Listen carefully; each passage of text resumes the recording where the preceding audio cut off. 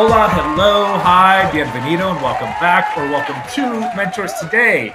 Today, we've got an 8-clap UCLA person and a Go Bears Cal Berkeley person in the house, and I couldn't be more excited about that, to be joined by TRISH HALAMANDARIS.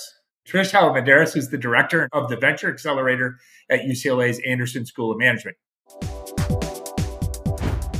Her name here in LA in the innovation entrepreneurial economy is synonymous with growth and representation and equality and success. And so we're super grateful to have her here to tell her version of the story of what's going on here in LA. But first, let's learn a little bit more about her as the director of the Venture Accelerator at UCLA Anderson.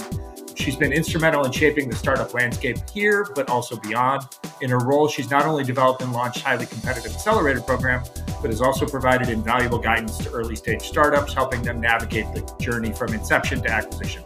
Under her leadership, this program has achieved an impressive 85% success rate with acquisitions and millions in funding raised by the companies that come through the program. She's worked across technology, entertainment, consumer packaged goods, and nonprofits.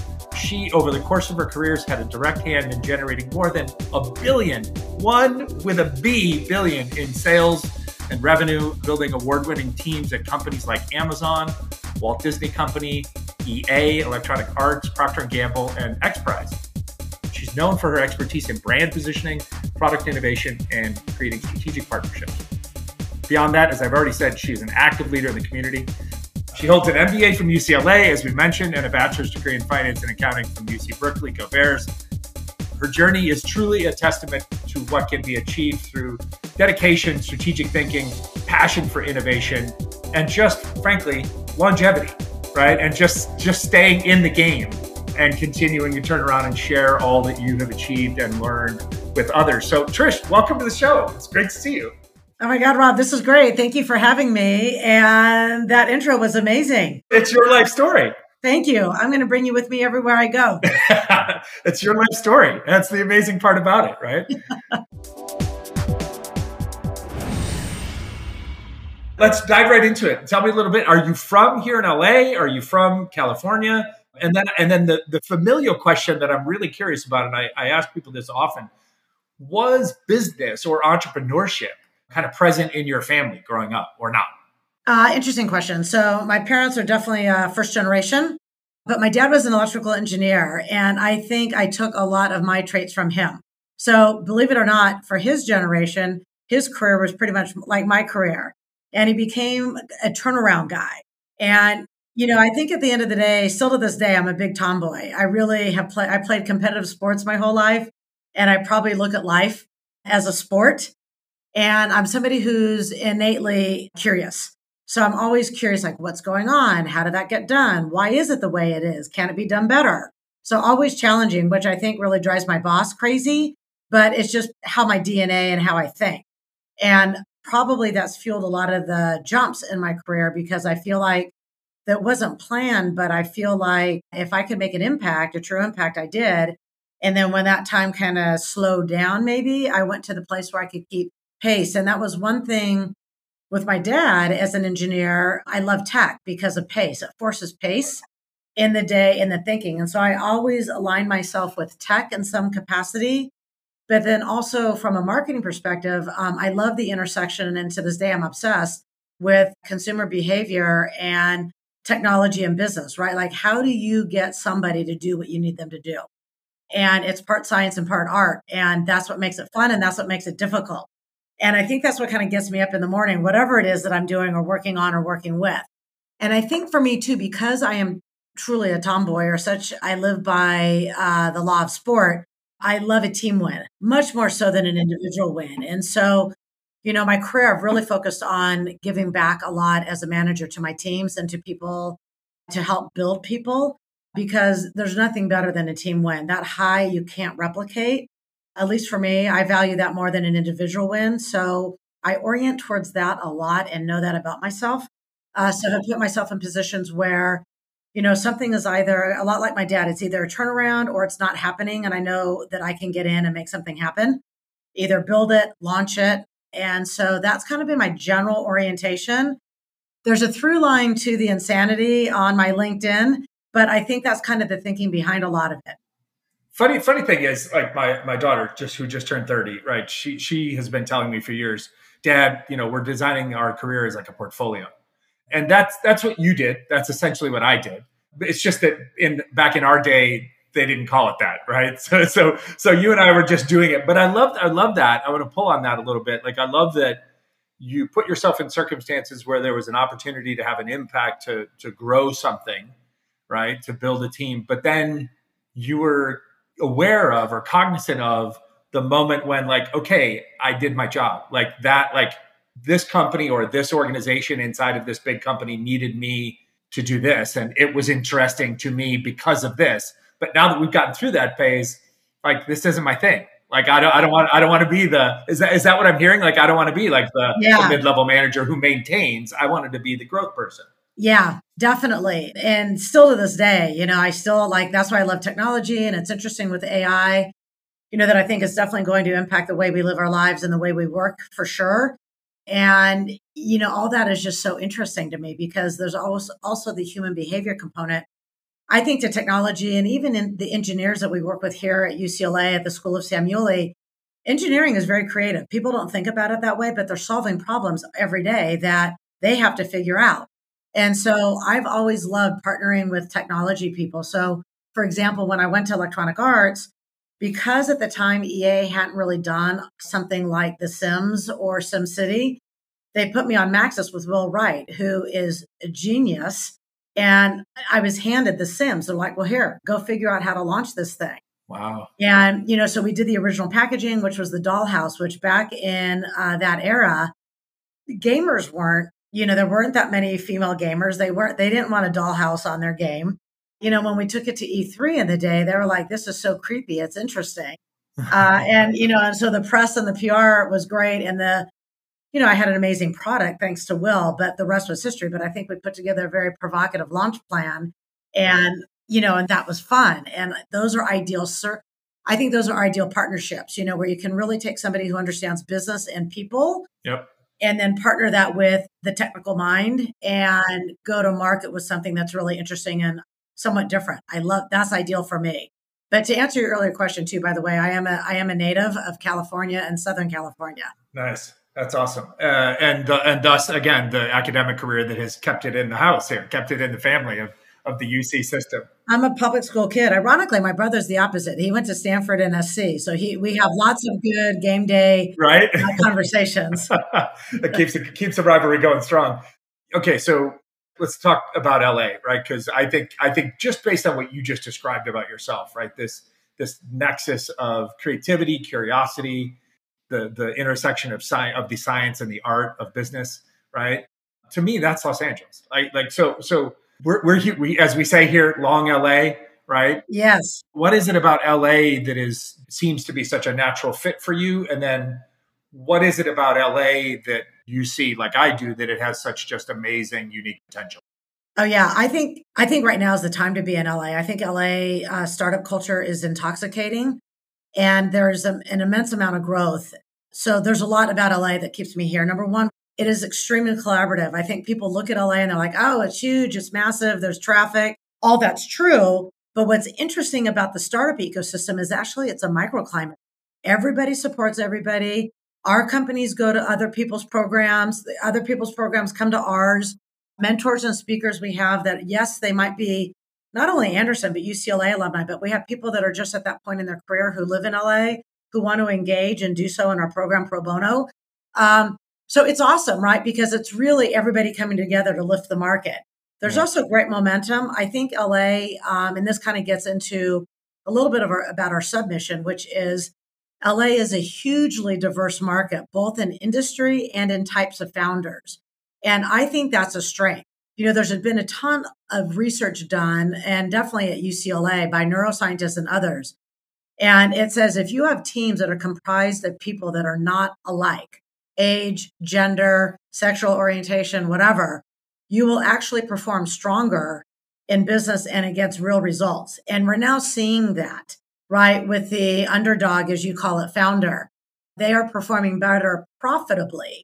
So there's no mathematical reason not to be funding an underserved founder. Right. It used to be that. And so it's really just starts to get back to unconscious bias, who's cutting checks, and really starting to provide access to people who are equally capable that just, those glass ceilings have been there and still are, and trying to get that, break those down. And because we are some of the elders, I would say, in the community, one of my wins is really like, what's your legacy, And again, I'm really a people person. I really orient towards people.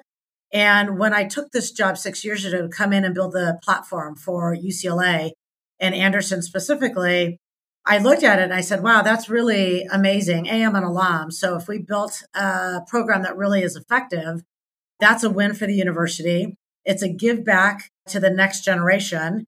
And then we can help build something really special that fits into today, that hopefully what comes out of the university helps the community and everybody live better lives in general. Yeah, no, that's it. You and I, we swap messages on social all the time. You see me like triple down constantly on the theme of, it's literally, to me, it's literally about what this city and the region will be over the next 50 to 100 years. And people tease me all the time. They're like, but Rob, you're 55. Like literally, you just described a bunch of potential outcomes that will be long after you're gone. I'm like, but that's the point. Yeah. And maybe 25 to or 35 or even 40-year-old me wouldn't have seen that, or wouldn't have attached myself so clearly to that. But at this stage and age in my life, I absolutely am. Like, it's my daughter who will live here and who works in Hollywood, and her kids that they'll have someday. Like, and the young people that you and I meet, that come through the university programs or that we meet at events and whatnot. Like, it's there. Like, I'm here to help bridge to build the better version of the place for them. Yes. And you do a great job. I mean, the role you play in LA is amazing. Your network is huge. You are out there, and it's just pure energy. It's people who really enjoy, I think, the challenge of building. Yeah. And we all come together, and I think we're seeing results. It's a fantastic time, I think, to be a founder and to live in LA. And then, you and I were also talking before about the weather and the lifestyle in LA. I mean, the amount of Michelin restaurants now, the amount of different cultures in different parts, be it K-Town or down DTLA. There's amazing food. There's amazing cultural exhibits happening on the artistic side. The weather, it's just a really fascinating time. And, I think a lot of people like to hate LA, but what's interesting, I think, on the venture side now, California is really starting to merge, right? Those two cities are bleeding to the middle, and they will not be two pockets. It'll just be the state of California, because you have ag tech in the middle. We have a company right now that'll be showing at our demo day in a few weeks. The name of the company is called UAVIQ, but he's a Navy pilot who now pilots drones that drops healthy bugs that eats the bad bugs, and then they all die. Wow. So the sustainable farming, it is not killing the current irrigation equipment that's already in could be strawberries, wineries, whatever.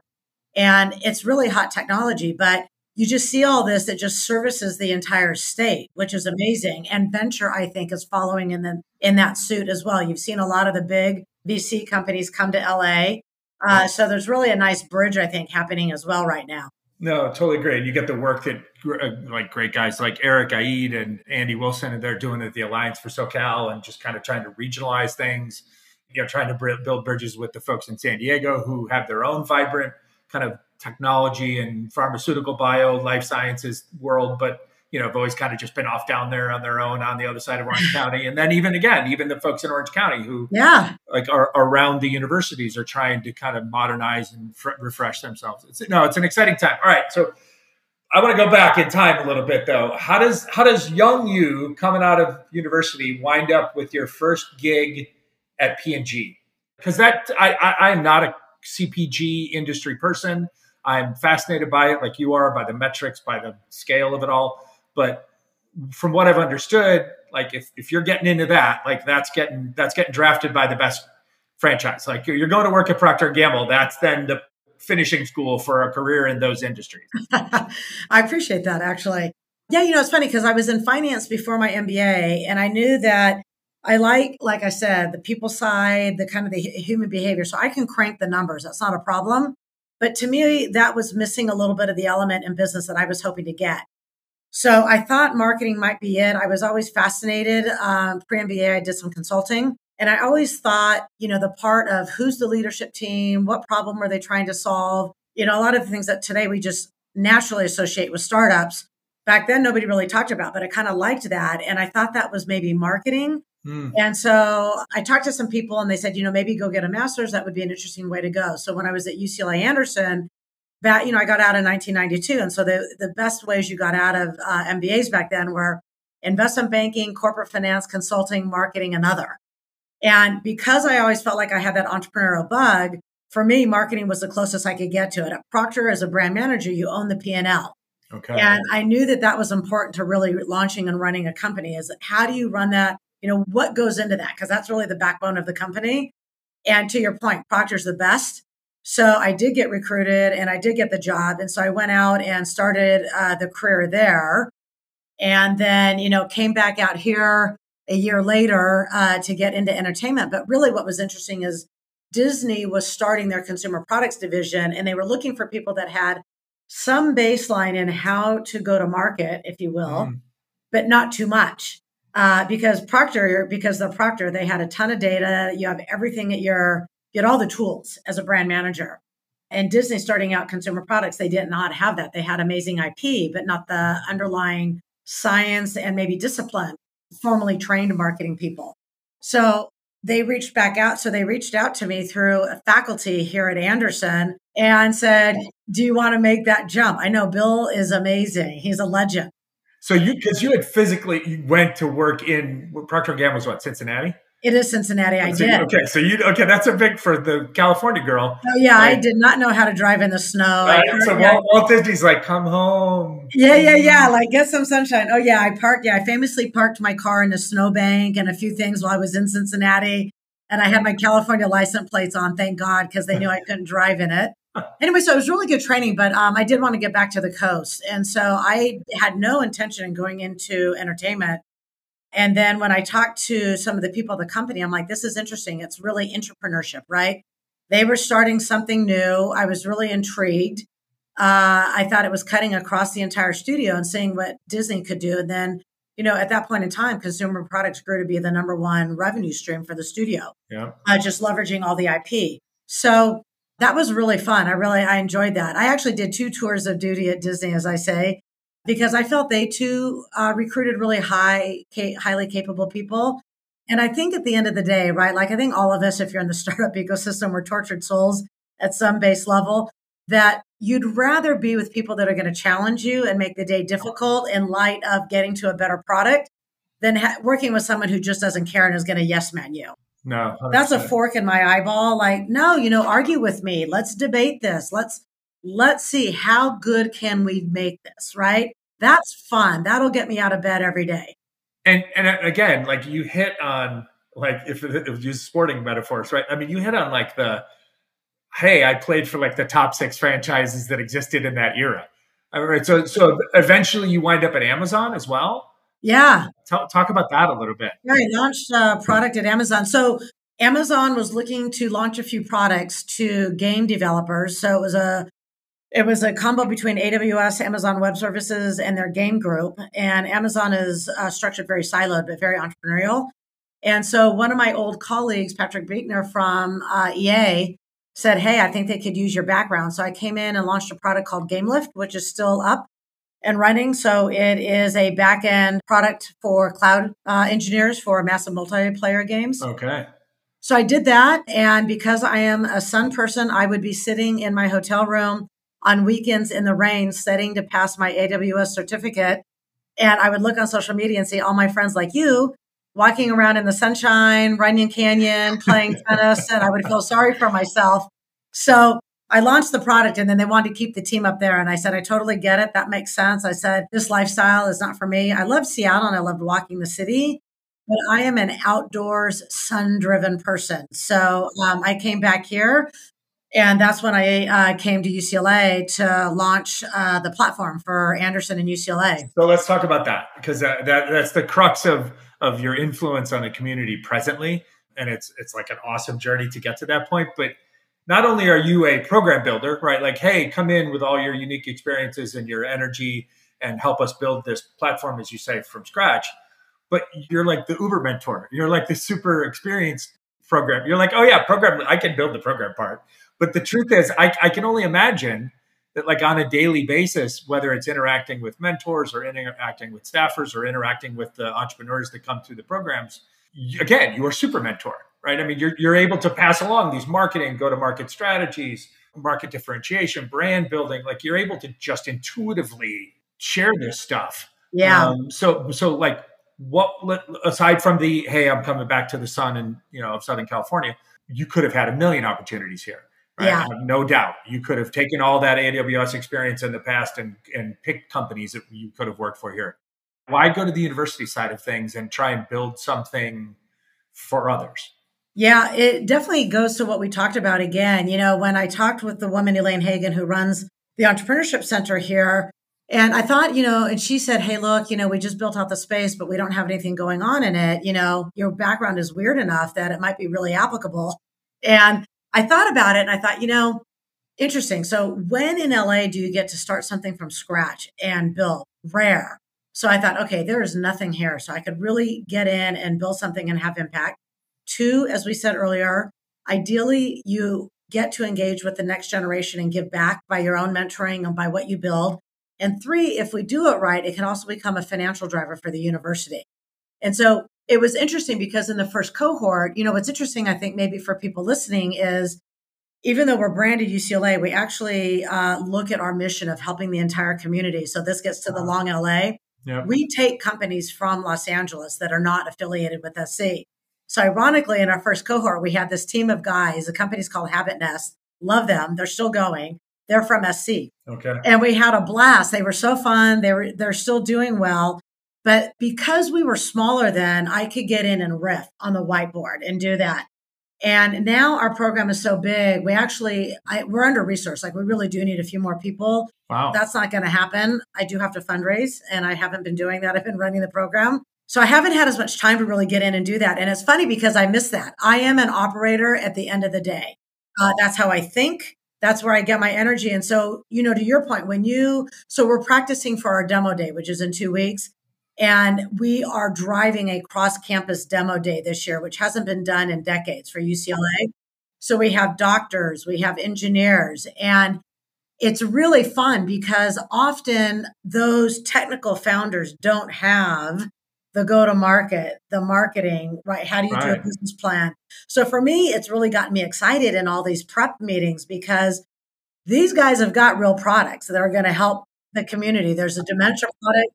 There's a breast cancer product being launched. There's a dementia product being launched, but they don't have their marketing or their business side. And so I'm like, this is the role of Anderson now. So we at UCLA and at Anderson are now so this demo day will be a proof of concept of what we believe UCLA Anderson's role is at UCLA, which is commercialize a lot of the technical IP that's happening across campus. Okay. For a while there, we didn't do that. We were a little bit more siloed 10 years ago.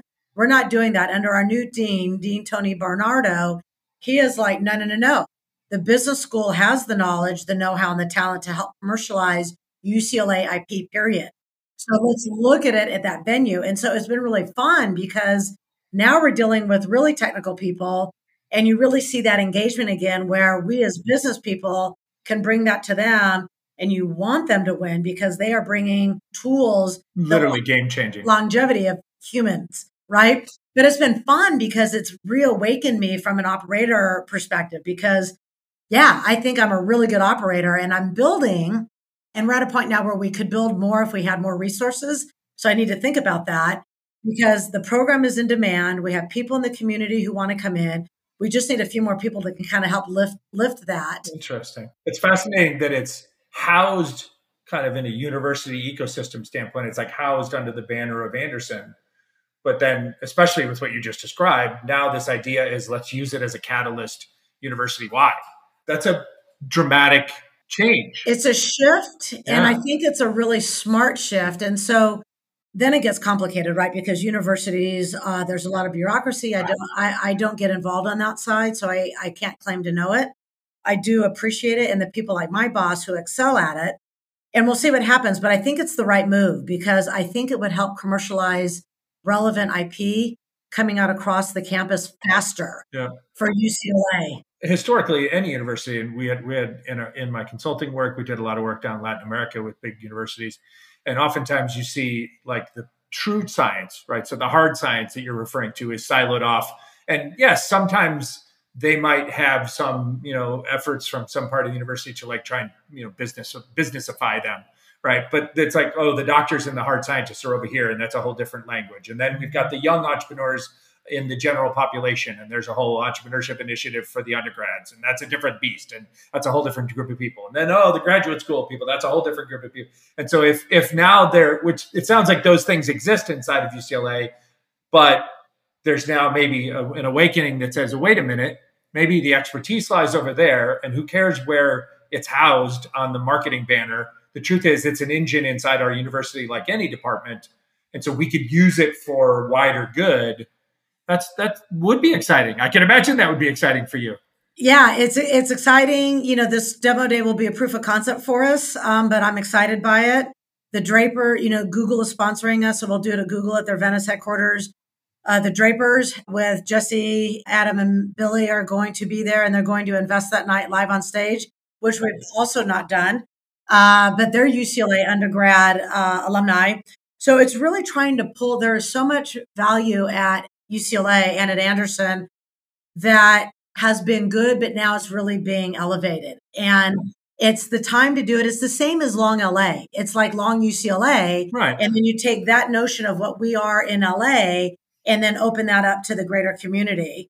And so we do take companies from the greater community. And I think that's the cycle that you're going to start seeing us move into so that we can have a bigger play. And it gets back to what we talked about in the beginning, which is, what's going on in LA and how do we win? Yeah, no, it's good for everybody. I often have the opportunity to tell the story of Silicon Valley outside the U.S., and there's always kind of a misinterpretation of it having been just like, something that was born in like 1975, and as a result of like some rich white guys. And I'm always like, and I have a slide in a deck where I tell the story, and I literally show a slide of it like in an orange grove, right? That was essentially the area of, Palo Alto to San Jose. Yeah. In like circa 1920. And then I described kind of the government involvement pre and post World War II and kind of how government stimulated technological innovation in the Valley. And at the anchor of that story is that there is this confluence of amazing world-class universities. And I've always said that that's been the thing that for whatever reasons kind of just always got overlooked in the story of Los Angeles is we also have a confluence of amazing world-class universities, ironically, maybe even more if you stretch it out to like the Inland Empire and kind of Southern California, inclusive of all the UCs and down to UC. Whereas Silicon Valley there's kind of 3 or 4 that are like the anchors. Down here, we might have 9 or 10 or 11. It's a lot. And to your point, Bain Consulting did a study a few years ago, and they actually came out and said Los Angeles graduates the most engineers across all the universities in any market. So you got Loyola, Caltech, SC, UCLA. Do you want to do UCI, UC San Diego, UC Santa Barbara? But so we as Los Angeles do have the largest number of engineers graduating every year, which is a powerhouse. And it was interesting because the Anderson Forecast did their quarterly session on Wednesday this week.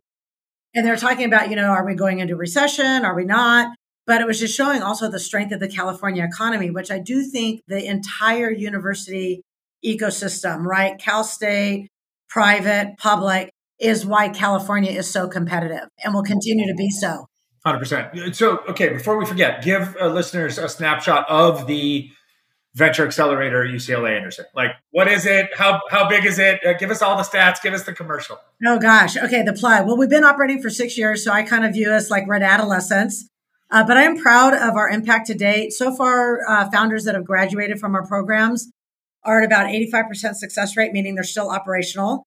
Let's see, they've raised about $240 million in VC. This was as of last year, so we have to update our data at the end of this year.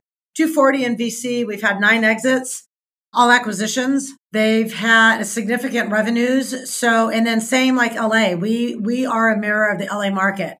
We have diverse founders. We're running at a 61% underserved rate, over 50% female founders, every vertical possible. We definitely have leaned into clean tech, climate because of the university, the government funding recently under the Biden administration, and research going on across the UCLA campus. So climate and UCLA healthcare are seeing a couple big beats right now in our accelerator and across campus.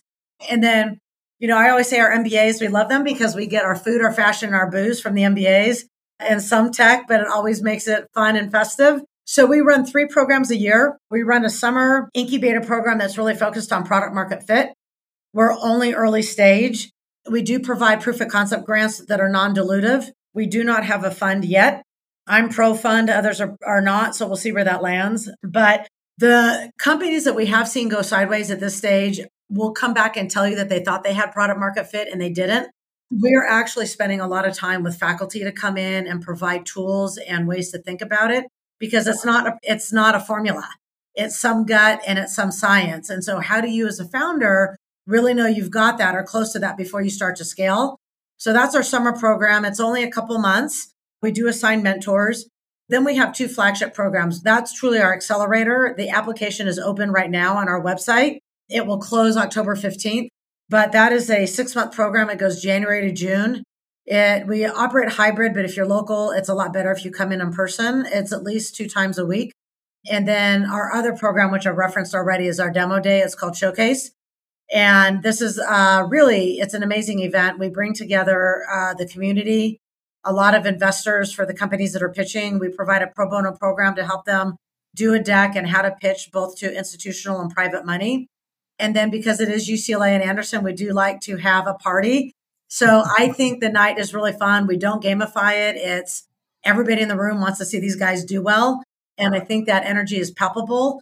So it's really upbeat. It's a lovely time to bring together Anderson alumni who have had exits and are now angel investors and mentors, and also life coaches, people like you in the community. It's just a great time to bring it together. And so for me, it's the best time of the year for us because you get to see fast impact made and some success from that night for the founders. And that's a feel-good moment for everybody. Sure. Yeah. And you mentioned before, I've never met a university administrative person who isn't under-resourced, right? So you mentioned being under-resourced and shifting to put some more energy into fundraising. So if anybody's listening, obviously strategic partnerships and relationships have been a foundation for you throughout your entire career, obviously. Yes. Right. So yes. If people are listening here in the community that are corporate leaders or investment fund leaders, and I know they all know you already and they've all probably heard the pitch, right? But what types of partners, what types of brands, what types of companies or organizations should be working with UCLA in this venture programming going forward that aren't? What can we tell them and why they should get involved? Thank you. Yeah, we are having a lot of conversations with people, but it's the people who would elevate the ecosystem, right? So it's companies, and you have the philanthropic people. There are people who are just purely philanthropic, and that's a donation. Great. Always appreciated. There's an alum from Anderson, Bill Grabe, who's funding the production of Demo Day. He funds my position. He's an amazing guy. On the corporate side, we're actually in an interesting time because I think we're going to change the summer incubator program and we're going to build it differently. And the reason we're doing that is we're going to go more towards discipline and vertical specifics, because what we're really finding is that you can't just have a general go-to-market anymore. It has to lean into the execution that's centric to that industry and that stage. And so I think what's interesting is we're structuring it right now. And we've been talking to companies like McKinsey, JP Morgan. We haven't done TriNet. But I think it's companies like that because now we will have a specific part of our program that is centric to what they do. So their professionals could come in and speak or be mentors.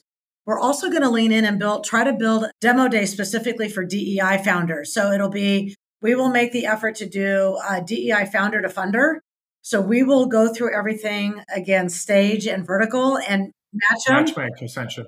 And so we're going to try to do that by within a year. So those are companies that want to help build that out. So some companies have expressed interest and we're just in the process of doing that now. And so we're really trying to truly partner so it's a win-win. So depending on what companies' goals are for their missions, right, and their goals, like Google sponsoring us, this hits their mission. But companies have DEI goals now. This would be a way to come in and kind of help construct something from the ground up with UCLA that they could put their name on, help fund so that we could take in more founders. because with more funding, we could bring in more founders.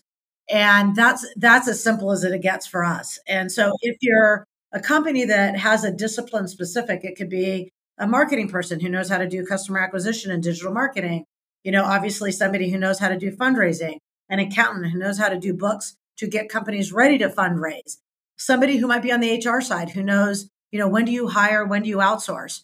Some of those decisions for early stage founders can be difficult.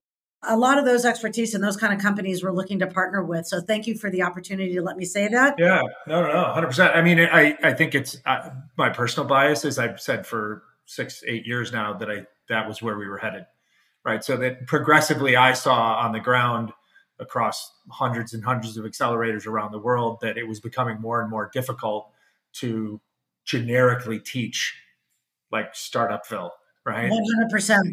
And therefore was becoming less and less valuable to your customers who are Yes. the entrepreneurs, right? So I was hearing from both sides. We do consultative work with the programs, and then we would listen to entrepreneurs constantly, and the entrepreneurs are like, "It just it's a waste of my time. Like other than the money or other than this, like it was just repetitive. It was the same stuff I learned in the other 2 programs I went to, right?" And so I kind of foresaw this, like we were going to have to. I didn't know if the industry was going to have it in itself to do this, but that we were going to have to kind of really narrow it down and become more industry specific, or programs become more topically specific, and then kind of glue themselves together in more of this kind of, again, use my daughter's word, portfolio approach to startup building. Because it is, as you said, it's wildly different from, and here's an LA example, right? The young CPG founder who I mentor, it's wildly different for her to take lessons away to learn to apply stuff when she's surrounded by mostly people who are building like big enterprise B2B software. Right, exactly. And yet those people could wind up in the same general programs. And then you're like, okay, at week 2, like, whoop, they were like on a, and yet the program aren't programs, and nobody's fault. It's just how the industry has evolved. Like the programs just didn't solve that. They weren't built for that. They were built for like mass dissemination of information. So that's exciting to hear.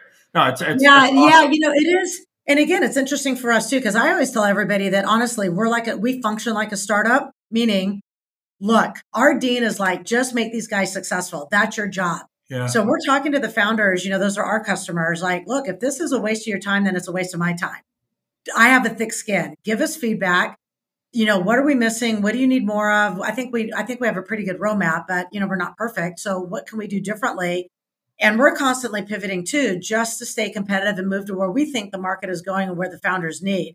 And so it's more fun for us too, because we're not resting on our laurels. It's like, no, there's a reason why we're operating at 85% success, because we're constantly driving change. Yep. No, and it gives you, as you said, if with more resources and bigger, more committed partners, you can widen the aperture and therefore take in more people to support, right? Then that also allows you to focus on some of the things that you're super passionate about and that you live by example, which is these underserved, underrepresented, undersupported founders, right? So like we know we have a ton of stats from Pledge LA, which is the community-driven organization here, which already tells the world that, while we know that women, for example, or people of color are woefully underfunded in the venture space to the tunes of like, 2% or 2.5% for women and like 1% or less for people of color.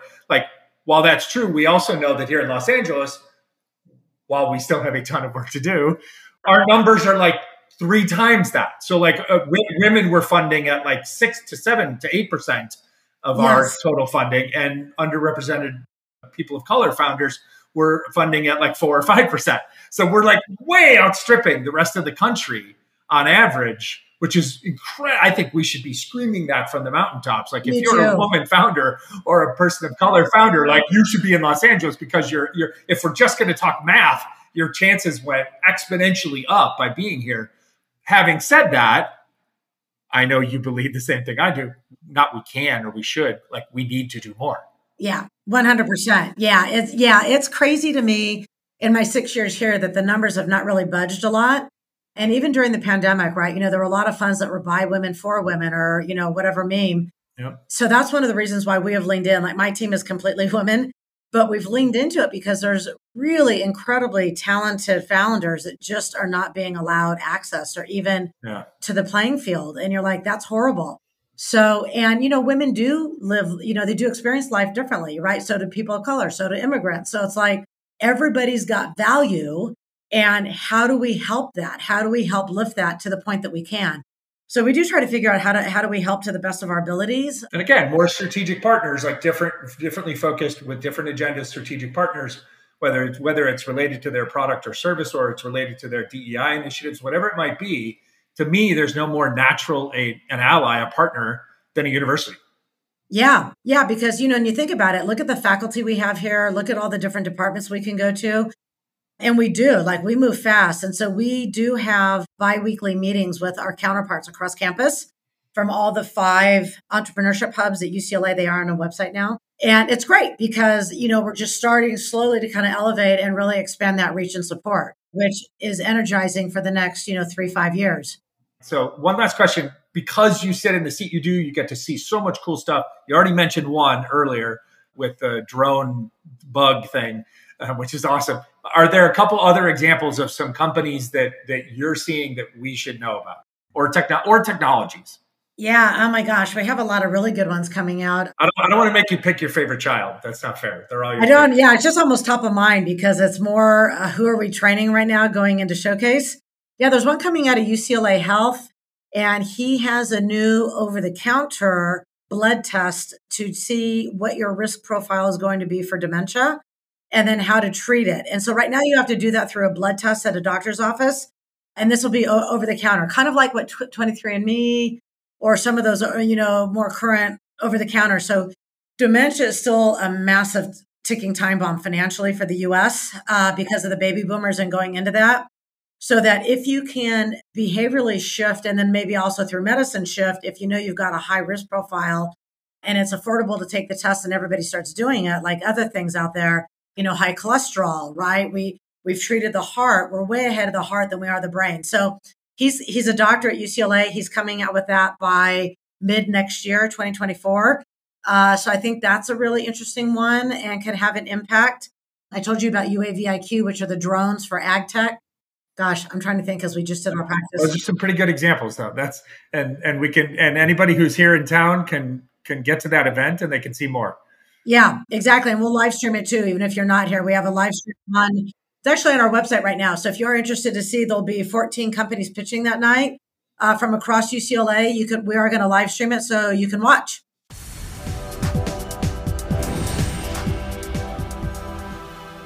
All right, boss, you get to be the mentor now. You get to be the mentor for the day.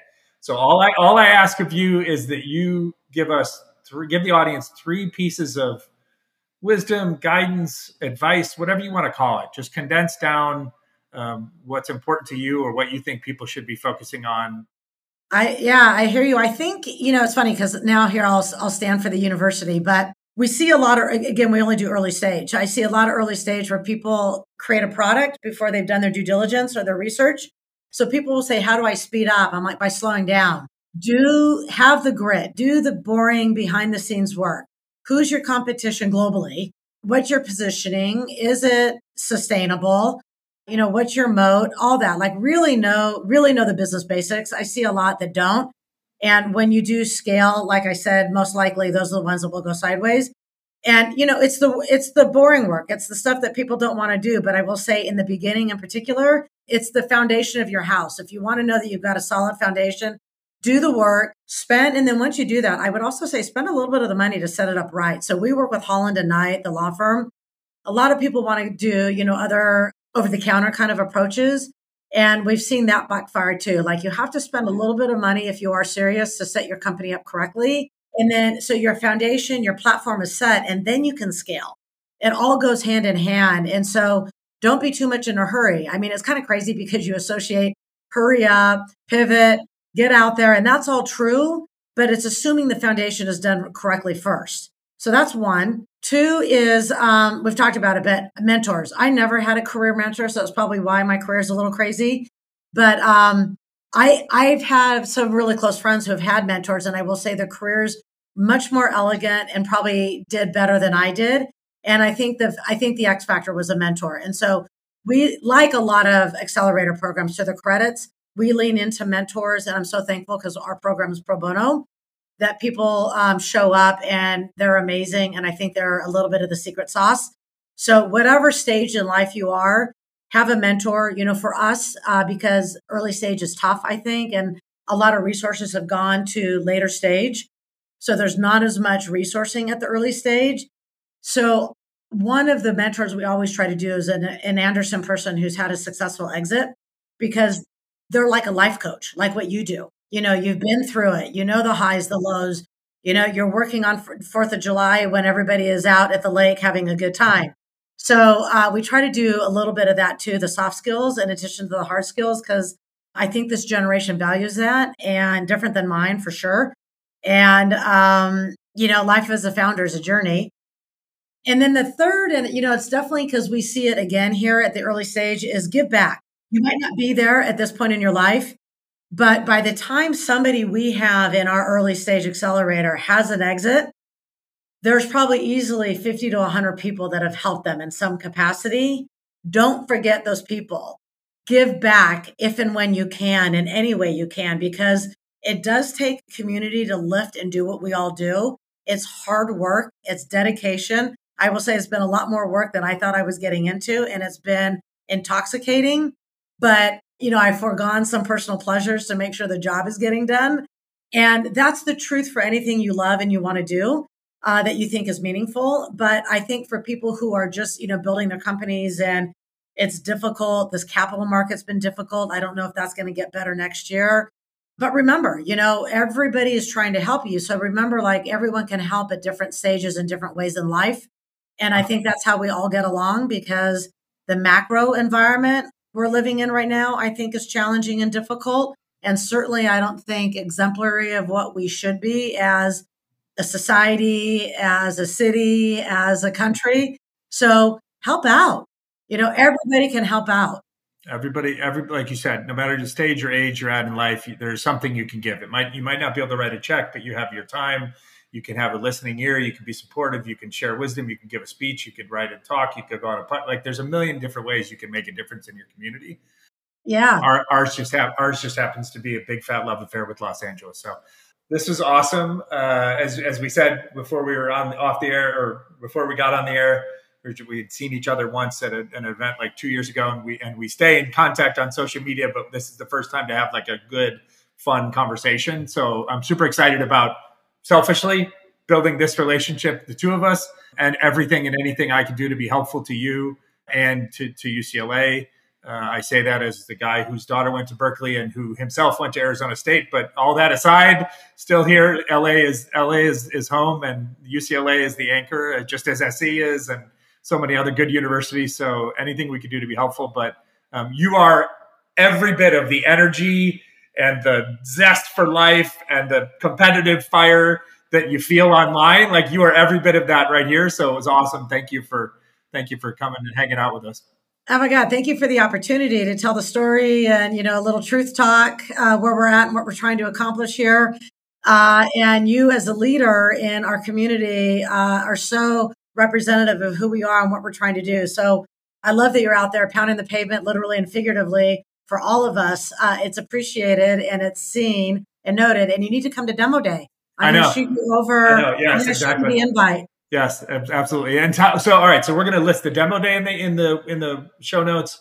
And she is on LinkedIn. You can find her in that kind of vein of social media and contact her team, which are a bunch of awesome women we've learned today. My team's all women too, so let's go with that. That's the future. I do have an awesome team. Let's just lean in. That's the way it's supposed to be. Yeah, I do. I am lucky. I am definitely honored and grateful to have the team I have, and they are definitely dedicated beyond expectations. So nice. And now they will have to listen to the entire podcast to hear the compliment of them. Right, where were you up front, lady? Yes, no, we got you in at the end, team. They do rock, and it is a true team, and I love that. And one big virtual hug to you, Rob. So thank you so much for everything, who you are, and what you represent. Thank you. Thank you. As always, we thank you so much for listening. Today's show was recorded in Los Angeles and produced by Deanna Bernal in Mexico City. You can always find, follow, subscribe, and share our show via any popular podcasting platform, as well as find us on social media at Mentors Today. And if you'd like to connect with our host, you can find Rob at I am Rob Ryan on just about any social media platform. Gracias, and thank you.